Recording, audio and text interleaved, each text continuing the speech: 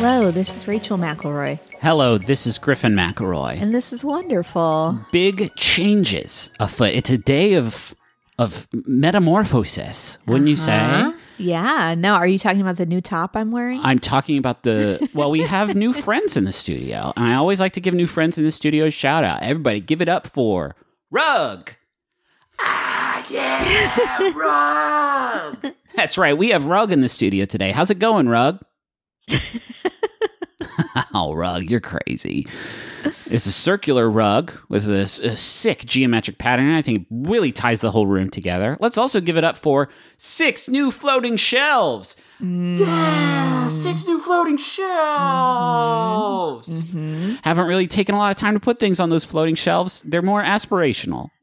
Griffin has had to do a fair amount of video work recently. Yes. And it has brought to light that his office needed a little oomph. Yeah, I think during a like D&D streaming thing, or like some sort of RPG streaming thing that we did during maybe even the last Max Fun Drive, Austin Walker from Friends at the Table said that my office looked like a hotel business center. And it really cut me deep. Yeah, really, it's looking huge in here. And that's the thing that everybody was thinking about when I was talking about the metamorphosis today, was that there's nothing else happening in the country that's bigger than Rug. I know everybody's tuned in to CNN right now for the live stream of Rug. It's a live Rug stream. Don't miss it. Who's going to step out onto the rug? No, probably just me and Rachel. Just Griffin. Hey, do you have any small wonders? Can you go first? I mean, it's inauguration day. We were recording this in the morning time. I think things are already maybe happening a little bit. And that's very exciting, you know, turning over a new page. Stoked about that. But I don't know. Can you go first? I'm going to say fashionable glove. Part of what I have enjoyed at the inauguration is the winter wear. Yeah. Most specifically, the type of glove that the folks are putting on their hands, because a lot of people don't think about that. No. And there's a great clip of Bernie Sanders coming in wearing these mittens. Oh, I gotta see that. They're just darling. So he's not feeling the burn. Oh, I guess he is feeling. He's not feeling the chill, the icy chill. That's really nothing. I'm gonna say, God, I don't know, man. I've been playing. I know I talk about chess a lot on this show, and I've been playing a lot.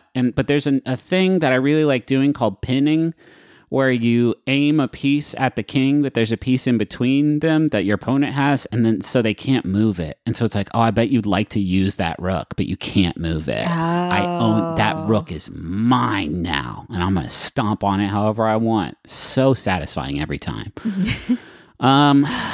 Sorry that it wasn't more interesting than that. Do you want to tell me about your first thing, though? Yes. My first thing is blinking. You're really... We were talking yesterday about how you were struggling to come up with a concept, like topics for this week, and you're like, it could get to the point where I would just talk about something really, really sort of basic, like blinking. I feel like you I don't think I said blinking. Okay, well, here we are. Let's moisten those eyes together. There is nothing basic about blinking. You're telling me every time you blink, you go like, that's the stuff. It's so critical, and it makes a huge difference. I read a lot about blinking. All right. And a lot of the kind of the eye strain issues and the problems that we all have with technology are due to not blinking enough. Yeah, I'm always saying that. Not drinking enough water, not getting enough sleep. Mm-hmm. Sleep is like one big blink if you think about it. It's like a blink, but with dreams in it. Not your most poetic assertion, but I'll go with it. I think it's actually maybe my most poetic assertion. The average person blinks 15 to 20 times per minute, or about 1,200 times per hour. I bet I could do more. Yeah, probably. Is that a fucking challenge? Ow. Why does it hurt when you do it this fast? Ow. Later in this segment, I will introduce a blinking exercise. Oh, fine. Okay. So you can take on that challenge. Okay. Are you any good at staring contests where you don't blink? I'm dog shit at them. I cannot do it. I have the most sensitive, tender baby eyes that need to be just so intricately maintained. I mean, they're national treasures. They are, yeah. Not a lot of people realize how beautiful Griffin's eyes are. No, they're 2 deep pools. I think it's because you hide them behind glasses, which you think would emphasize them. No. But in fact, people can't really. They're so magical. Yeah, Rachel's the only one that gets to see me without glasses. And the glass really obstructs them. That's true. Mm-hmm. But enough about me. Some animals, such as turtles and hamsters, blink their eyes independently of each other. It's a cool look. I bet every hamster's like, "You trying to get with me?" Oh no, you're moistening your eyes one at a time. My mistake. I got very excited. There are a lot of muscles up in there. I don't think I realized how many muscles. I'm not going to say the names of the muscles because I don't think anybody really needs to know them, but... There's your occipital flange. You have an occipital flange on each one, right? That's one of them. The oxynobial flange. Okay, so there is a muscle that opens the eye. There's a muscle that is in the upper eyelid. And there is a muscle that functions as a squinting and winking muscle. Why not just have one muscle do all that stuff? There's a muscle that pulls the lower lid down when you're looking down. When you're widening out your eyes, there's a muscle in there. I don't like this. I know, a lot of muscles in there. Blinking is also a way to kind of determine whether or not there are particular illnesses or disorders of the nervous system, because the blinking can be a criteria for medical conditions. Sure. Yeah, that makes sense to me. Infants do not blink at the same rate of adults. So you know how I mentioned 15 to 20 times per minute for an adult? Yeah. Infants only blink an average of 1 to 2 times in a minute. Can babies do anything right? We're about to have another one, and I feel like I know a lot about the shortcomings of babies now.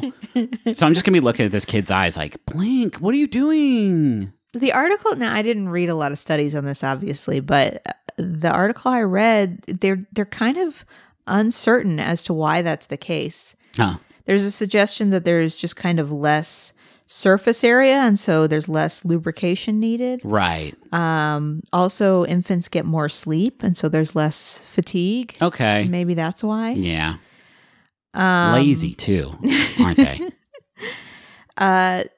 So when eyes dry out or become fatigued, that's often because you are not blinking as much. So if you are reading or focusing on an object for an extended period, your rate of blinking decreases to about 3 to 4 times per minute. Interesting. Yeah. So that's why, I feel like now, especially if I try and read at the end of the day, it's much harder than it used to be because I'm looking at a screen all day, and then I go to try and read and my eyes dry out real fast. Well, for me, I noticed this last night. I was reading a book on my Kindle after you'd gone to bed, right? And so it's illuminated backlight, and depending on the angle that I'm laying down while I'm reading, sometimes my left eye, which has that blind spot, will just drift, wildly drift to the side, and I have to blink to recenter. Yeah, that is the big suggestion, is that if you make a conscious effort to blink every 10 to 15 seconds, it'll keep your vision sharper while Who makes working. A conscious effort to blink every 10 to 15 seconds? How long could you maintain that? It would be the only thing you did all day. You need to put a little alarm on your phone. That goes off every 10 to 15 seconds? Uh-huh. Yeah, that's going to make you very popular in the Zoom meetings. Okay, so here is a blinking exercise. Sure. Set aside 5 1-minute sessions spread throughout the day, every day for 2 weeks to blink. During each minute, look each of the 5 forward directions, up, down, left, right, center, and blink 10 times in each direction. You should make sure your eyes are closing fully, but do not squeeze your lids tight. How do I look right now? Cool? Real cool. Do I look really cool right now? This is hard, babe. How do you blink looking up? Ow. Ow. Fuck. Ow. Ow, God, why does this hurt my eyes to do that? Hey, folks at home, I feel like we should put a disclaimer in. Don't do this because you may hurt your eyeballs. I was wondering a lot because I can only wink one eye. And That's it made true. me wonder about the muscles on the right side of my face that I can't Yeah. I can't wink. Watching you try to wink with that side of your face is among my favorite things in the world. Sometimes you just don't close either eye. So you do what you just did, which is kind of move your head diagonally a little bit. And sometimes I have to that's the sign I have to know in order to know that it's on, I can wink my left eye. Yeah. That's At least true. I think I can. Now I'm embarrassed to Let's try. see it. You can I say something? You make a meal of it. Every single part of your face, even your right eye is contributing somehow. Can I tell you about my first thing? Yes. My first thing is trading card games or collectible card games, which is it's something that I have had so much exposure to, and it's something that I would be willing to bet you have had virtually zero exposure to. You never have played a Magic the Gathering or anything along those lines, I'm assuming. You know what? I feel like a real cool kid on this podcast sometimes. Hey, there's nothing not cool about not playing Magic the Gathering. That sentence got away from me a little bit, but it's been a minute since I've been in the scene. Yeah. I think especially now in these pandemic times, virtual, online trading card games, whether they are sort of a virtual extension of a Magic the Gathering or Hearthstone is the big one. That's the one I used to play a whole lot. I noticed you're not saying Pokemon, and I'm wondering why. Pokemon is coming. Pokemon is coming later. Okay. We will talk about Pokemon. Okay. But I played a lot of trading card games growing up to varying degrees of seriousness. Pokemon's probably the most serious I got in that I competed in Pokemon tournaments with my beautiful deck as a psychic fighting type deck, and you sold off some of those cards to get through college, right? Not to get through college. No, I sold a binder of all of my cards, and these were first generation original run Pokemon cards that are now worth a disgusting amount of money. I had a Charizard. I had a hologram Charizard from a first series that would be worth so much money. But I sold all of them to build a PC when I was in college. That is an important thing. No, Don't I mean, discount that. Yeah, I got $400 out of it. So that was a decent return on investment. Adjusted for inflation, that's $1 million now. Adjusted for the value of those cards now, it would be worth much more than that. So traditional collectible card games involve you putting a deck together that you then sort of battle other people's decks with. You can get pre-made sort of starter decks, which is usually how people get their start, which you kind of supplement with booster packs, which, you see videos of people opening a pack that has, 7 or 8 cards in it, and they get excited. Maybe they get a good one. Maybe they get one that has a hologram on it, and that's especially exciting. Very, very shiny cards. I think I collected Pokemon cards long before I ever learned how to actually play the game, because I just liked opening up the deck and seeing pictures of Pokemon, and sometimes they were shiny, and it would be $5 every time I wanted to get that thrill. Anytime I wanted to... it was essential. I mean, you're essentially talking about, a fresh pack of smokes at that point. You just need a little bit of a rush. Magic the Gathering is sort of the quintessential trading card game. It was the first one, and it is still very, very much going strong. It was created by a guy named Richard Garfield, who has gone on to make a few other things, none of which have sort of been the smash hit success that Magic the Gathering has. It came out in 1993 and was just instantly huge, instantly incredibly successful. You could not find Magic cards in the store in 1993, and the game has gone on to evolve and incorporate all these other things and shed other things. An element in Magic and in a lot of trading card games back in the day was essentially gambling, where you would have to draw a random card from your deck, and that would be the ante for that game, so that if you lost that game, you would get the opponent's ante. So there was an actual sort of see, that's what I was wondering about with trading card games. Is it like other games where you end up stealing other people's cards and they're yours now? I mean, that was sort of that was very quickly sort of phased out. That was an element in Pokemon too, and I definitely got some cool cards that way, and I definitely lost some cool cards that way. And it because there are sort of, as Magic went worldwide and different countries have like different extremely strict gambling laws, that sort of element has gone by the wayside. But Magic introduced like these concepts, like you have mana cards that you have to spend to cast these spell cards or summon creature cards, and then you battle your opponent's creatures or try to punch through them to actually damage the opponent. And if you lower their health all the way, you win. That is like pretty standardized now. Like that's how Hearthstone works. That's how like all of these other games work. So this game that came out in 1993 really did set the stage for every other trading card game that came after it. And man, did I play a lot of them. I played Magic for a bit. I played Pokemon for a long time, won second place in the Mid-Ohio Con tournament, won a couple of Toys R Us tournaments, which was very exciting. Can I ask, this is a real practical question, but how do you carry around those cards? I mean, there's a whole because industry. You're getting ready to play, right? So it's not like you want them in a binder. You want them like ready. No, in hand. so I had a little plastic box, basically, like a little plastic box that was the size of a deck that you take care of. Okay. I was never into. A lot of people put their cards into sleeves. I never did that. Like each card individually, every single one. Yeah, that was never my scene, even when I was like deep in Pokemon. But I mean, I played an X-Men trading card game. I played a Harry Potter trading card game for a while. I think there was a Power Rangers trading card game that I played for a little bit. Huh. And a lot of them were very like derivative of one another. Pokemon was cool because you weren't trying to damage like your opponent. You were just trying to knock out a certain number of enemy Pokemon, and you could like switch them out at will.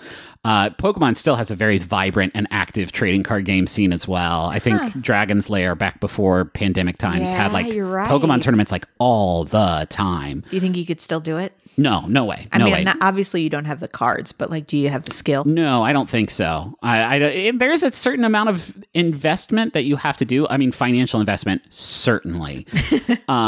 But I played a lot of Hearthstone when that first came out, and I played it for many years, actually. And there's a huge financial investment that goes into that because you are spending real money on virtual cards to build your deck. Yeah, I remember seeing you play that. And so in order to be good, like you not only had to have like a solid deck, you had to essentially know what every card in the game was. So you could anticipate what your opponent might have in their deck. It's a huge amount of sort of time investment and money investment that like do not think I'm capable of anymore. Yeah. But I just have always really, really liked it. I twofold, right? I like the idea of you having your deck. My psychic fighting type deck, which was called Brains and Brawn, I like carried that through a couple years, like constantly iterating on it, where I'd like play somebody and I would notice some shortcoming in the deck that I would then try to switch out cards here and there. And so the thing I had was this was like before internet, where you would like go on and find out what the best deck is and then just try to replicate that. This was like, this is my sword. There are many like it, but this one is my, like, that was like so cool to me as a kid, but also like I was obsessed with opening booster packs and seeing what you got. I mean, there's still a whole YouTube industry around. Sure, there was a kiosk at the mall where they would sell you a booster pack and you would open it, and if you got like a hologram Charizard or Blastoise was kind of valuable too, they would buy it right back from you on the spot if you wanted to. Like a Charizard, you could get like $100, like right back, which then you could just reinvest into more booster cards. There's another thing these days called deck building games where you get like a big pack. I think Netrunner is a big one that I've been kind of curious about for a while, but you get just a big box with all the cards in it, and then you sort of draft cards to make a deck when you play it, but you don't have to go out and buy a bunch of, maybe I'll get this very rare card or not. Yeah. I like card games in general. And I've been kind of itching. There've been like a lot more digital card games coming out lately, and I've been kind of itching to get back into one of those, but I do not think I will ever be able to break back, mostly because I don't know who the fuck I would play those against, unless you also wanted to get deep into Magic the Gathering with me these days.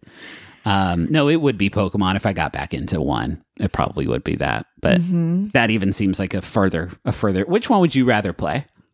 I don't know enough about either to really make that call. That's the correct answer. Can I steal you away? Yes.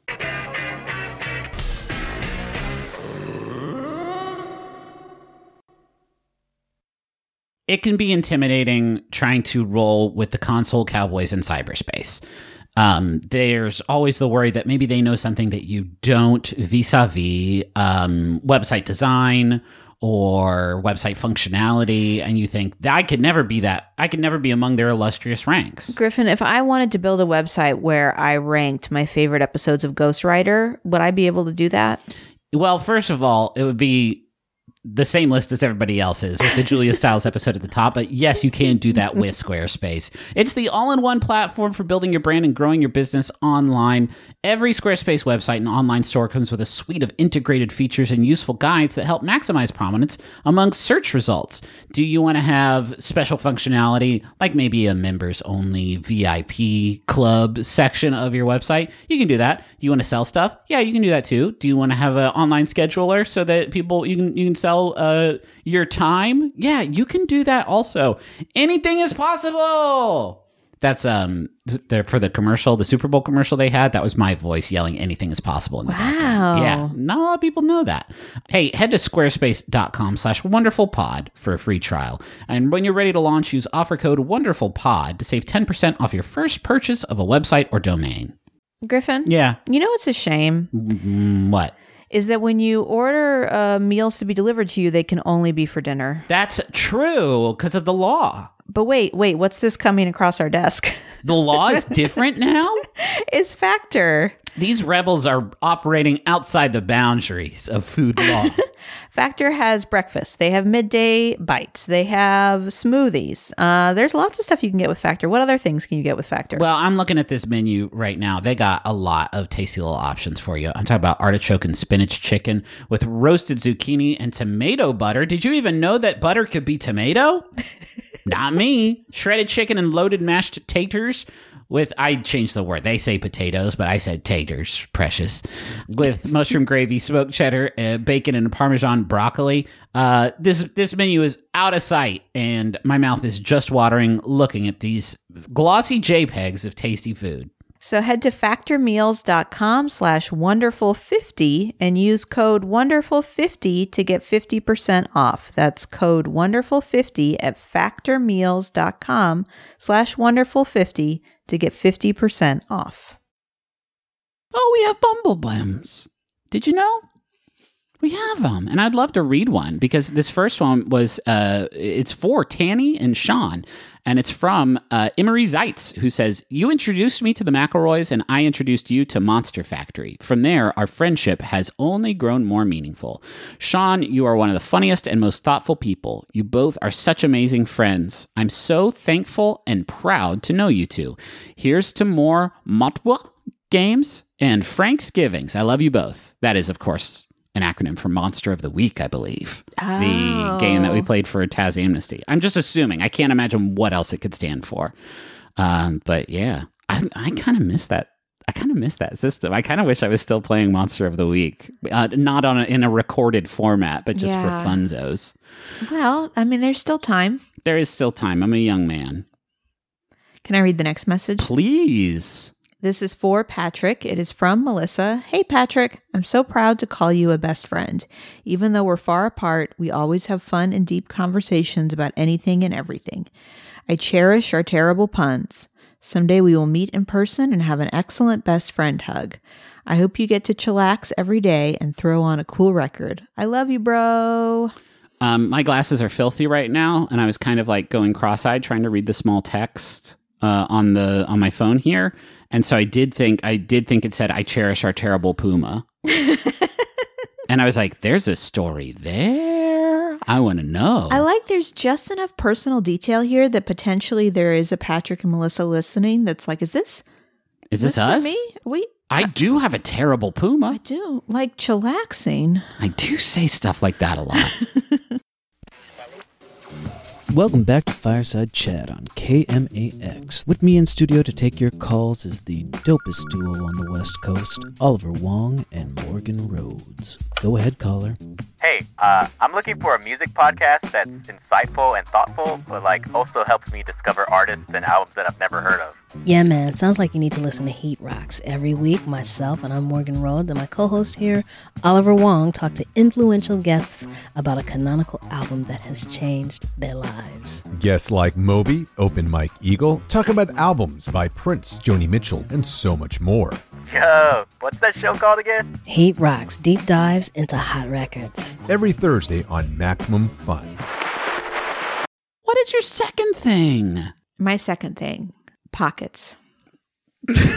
All right. But what is blinking except putting your eyeball in a pocket of flesh? Sometimes I think of like an everyday thing. Yes. And then I'll look into it to see if there's anything there. And a lot of times there's not. Right. Pockets, much like blinking, a lot of stuff there. Yeah. No, for sure. Definitely. I mean, yeah. Here's the difference between the two of us. Uh-huh. Like, I didn't play a lot of games, you know. Right. My time prior to meeting you, What, a lot of pockets. a lot of pockets. You have no excuse, honey. There is no excuse, I feel like. I'm curious to hear about the history of pockets, right?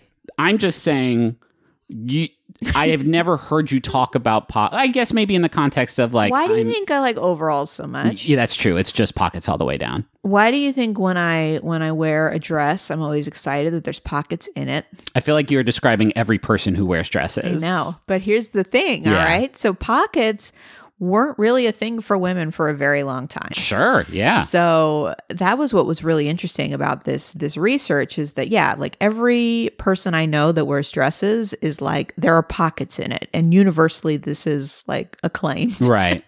And I was always just like, why is this so exciting? And I realized it's because like, based on the silhouette, based on the history, like whatever's popular at the time, like it is not common to find a functional pocket in an item of clothing for a woman. Right.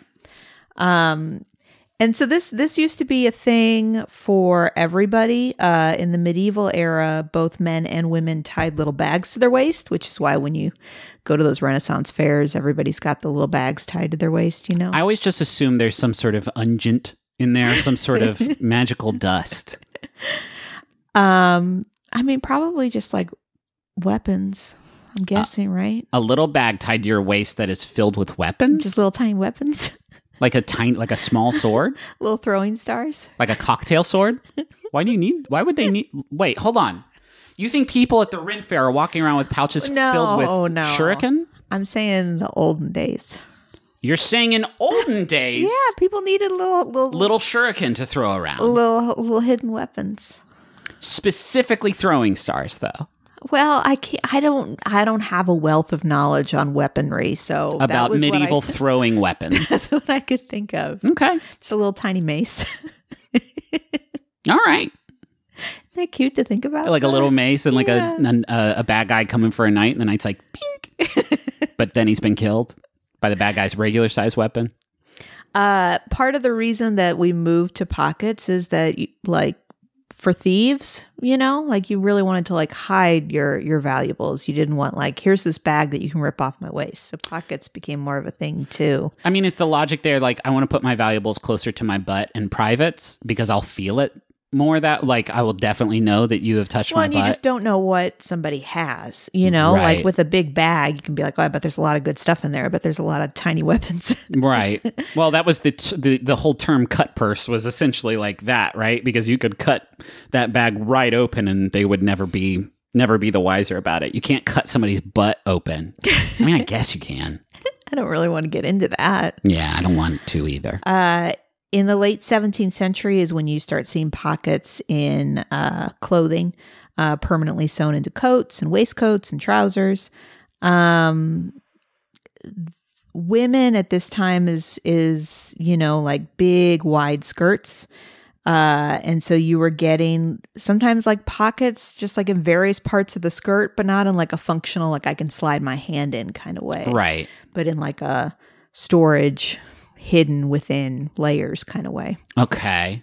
I guess I don't really understand what the function of that would be if you have to like lift your dress up and like dig around in there for a bit to pull out your chapstick. Yeah, I mean, I think the idea is that it was not like a public pocket. You know, Oh, it was a secret like pocket. It was like I've got to go to the powder room and dig in my skirt for 20 minutes to find what I need. Yeah. There was also something called the reticule, which was a highly decorated purse. Whoa. Also, something called chatelaines, which was like waist chains. Whoa. These are like wallet chains? These are like the beginning of purses in like the 1820s. But wait, did they actually have wallet chains? Is what you're talking Well, about? it was a waist chain. That attached to your valuables?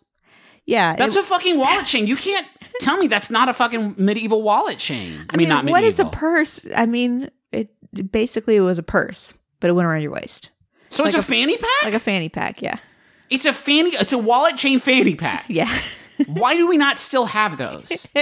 Why do we not still? I would wear that every time I left the house. Are you kidding me? Not especially adjustable, though, if you think about it. I don't want it to be adjustable because I don't want thieves to adjust it off my body. Okay. I mean, I'm sure there's a market out there for it if you want to go on Shark Tank. Fuck yeah. I would love to go on Shark Tank. I would love to meet Mark Cuban. Give him a piece of my mind. That would be great for you to go on Shark Tank and just have Justin and Sydney like stumble upon you and we'd never tell them that it happened. Yeah. You're just watching and suddenly you're on there with That would be great. your chained fanny pack. I think they only like that weird Canadian Shark's Tank, though. I don't think they watch Dragon's Den? Yes. Mm-hmm. So what really made the difference for pockets for women was 1890s. There was an organization called the Rational Dress Society Fuck yes. that called for women to dress for health, ditching corsets and wearing loose trousers and adopting clothing that allowed for movement, like bicycling. Awesome. Yeah. That's such a what's the name of the organization again? Rational Dress Society. That's awesome. And then this is right, this is right around when women are like going into the workforce. And Right. so all of a sudden they're like able to wear pants and do all these things because they're desperately needed to have these like very important jobs. Right. And a 1910 quote suffragette suit with no less than 6 pockets became all the rage. Awesome. So this was like a big time. There's a whole book about this called The Pocket: A Hidden History of Women's Lives from 1616 to 1900. Just talking about this evolution of pockets for women. That is very fascinating.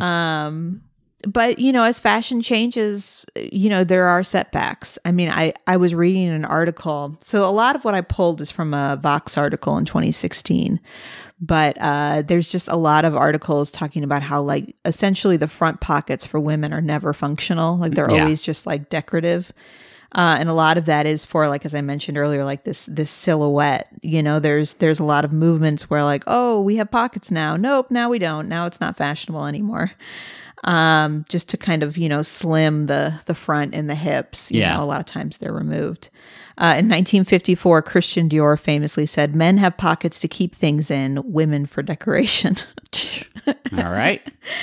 But yeah, it's just like in 1933, Women's Wear Daily is still saying, should women wear trousers? Like this has been a conversation for a very long time and continues to be. And speaking of silhouette, it made me think of the cargo short.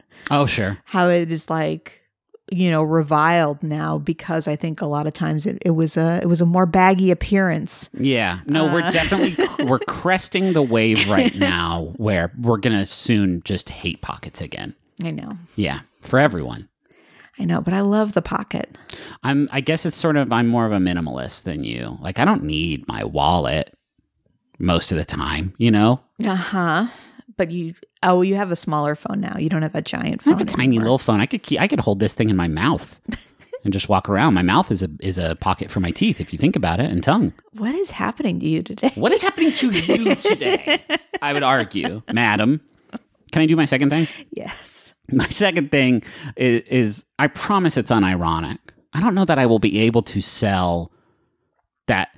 I don't bring ironic things to this show. I feel like that would be contrary to the spirit of the wonderful brand for us to bring things that we don't actually enjoy. So when I say that I love the song "What a Fool Believes" by the Doobie Brothers, I need people to understand that that maybe that started out as an ironic enjoyment. I mean, here is my history with the Doobie Brothers and really all sort of music from the yacht rock era, which is that my dad fucking loved it. This is what I'm wondering. I'm wondering how many more years I get with you before you become Clint McElroy. I'm there, babe. I'm so sorry. At least from a the kind of media I consume, I've been there. But my dad would like play this music, and I'd be like, "This sucks." When I was younger, and then Yacht Rock, the web series came out, and then it was kind of like fun to make fun of it. And then I did enjoy, like ironically, like I would put it on the jukebox whenever we went to bars or whatever. And I think there's just been a very pleasant backslide into unironically enjoying the works of the Doobie Brothers, specifically What a Fool Believes. And I think this song absolutely slaps. And if you laughed when I brought it up or dismissed it out of hand, I want you to just sort of cruise on the vibes right now as I play a little bit of the song What a Fool Believes by the Doobie Brothers.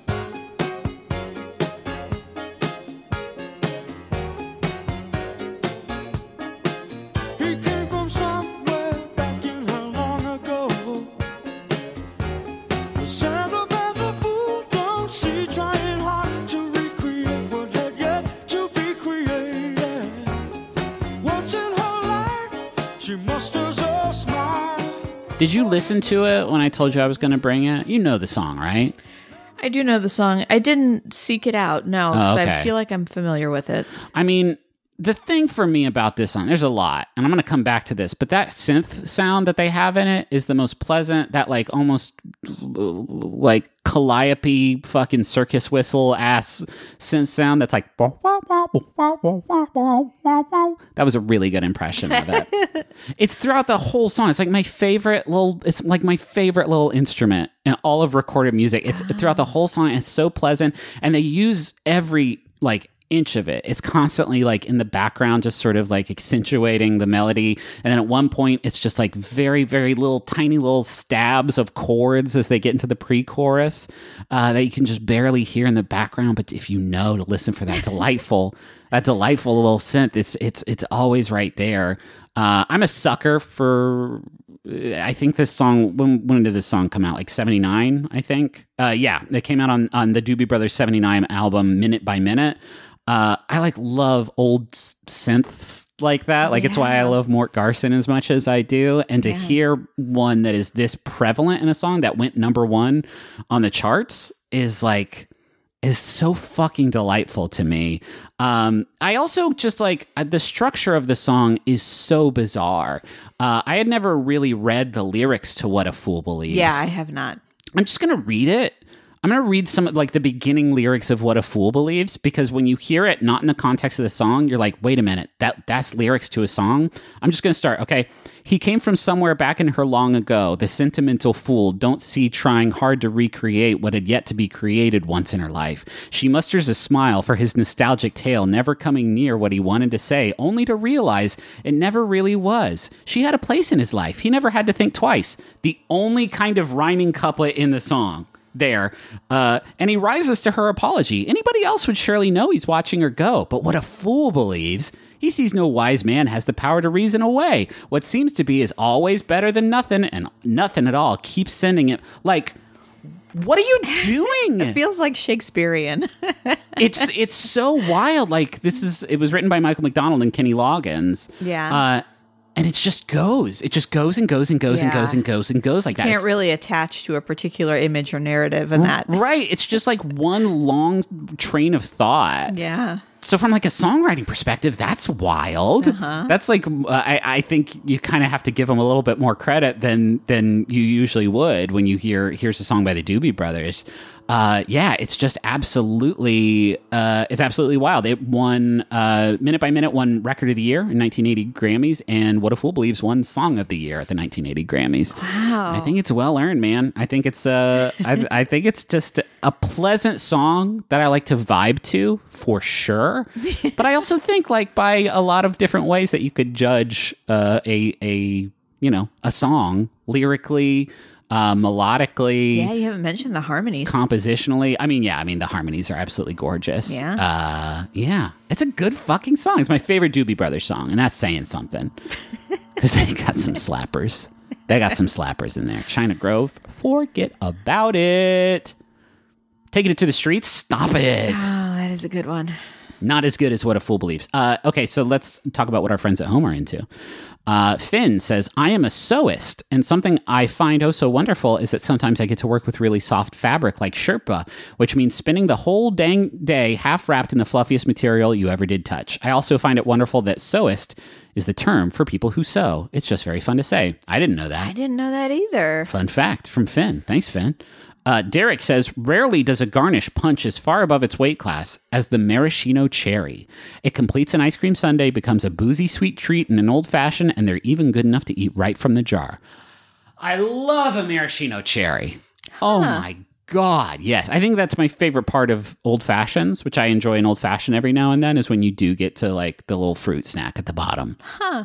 You don't like knew that? that. You don't like it? So sweet. So Yes. sweet. That's a feature, not a bug. I do like them in a milkshake because, like, I know what I'm getting into, right? Like, that is sweet on sweet, and I'm ready for it. Yeah. But when they're like in a alcoholic beverage, I'm like, whoa, what? What's this doing here? You don't like a little chunky sip. That's not true. You like a Bloody Mary. It's not the texture that's upsetting you, though. It's the sweet. Yeah. Huh. Interesting. Yeah. Interesting. I think it's maybe. It's like a little gusher in there, you know? Yeah. I mean, I worked at TCBY where we just had an infinite supply of maraschino cherries, so I'd just be in the back room just running them down.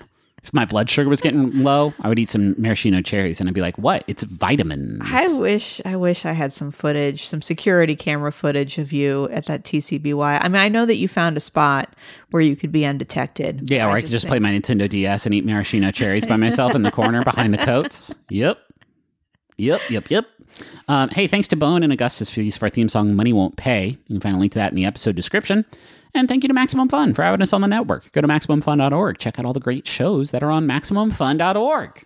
Yeah, you should check out Reading Glasses. Oh, yeah. I feel like, Poetry Corner for me is just like a little segment that I do every once in a while. But if you want to hear more about books, every episode.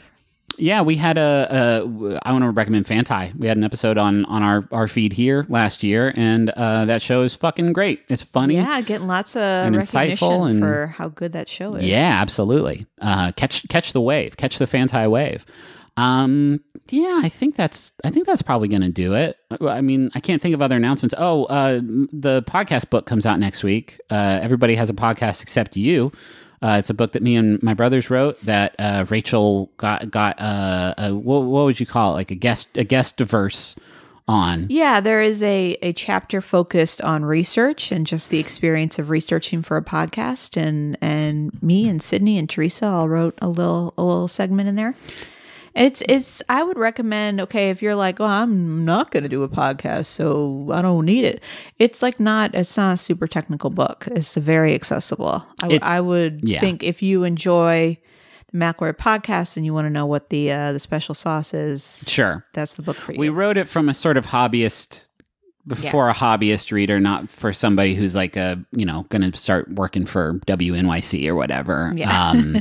And so, yeah, it's we worked hard on it, and I'm proud of it. And it comes out next week, and you can find out more, like how to pre-order it or whatever at McElroy.family. It would be super cool if you pre-ordered it.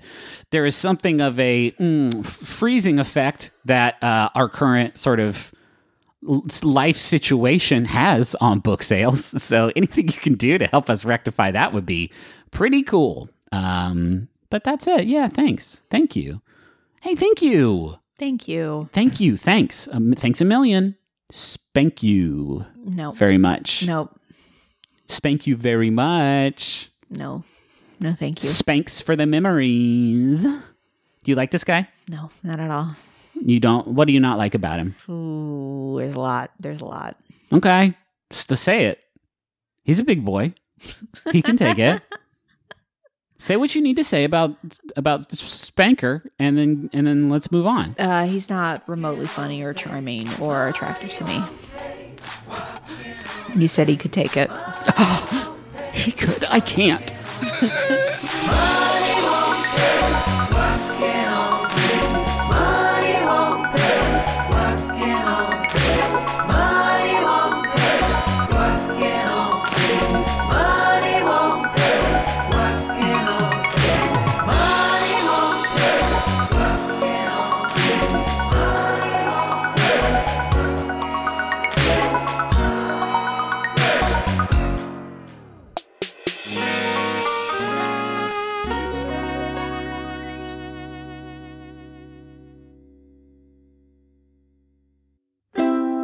MaximumFun.org.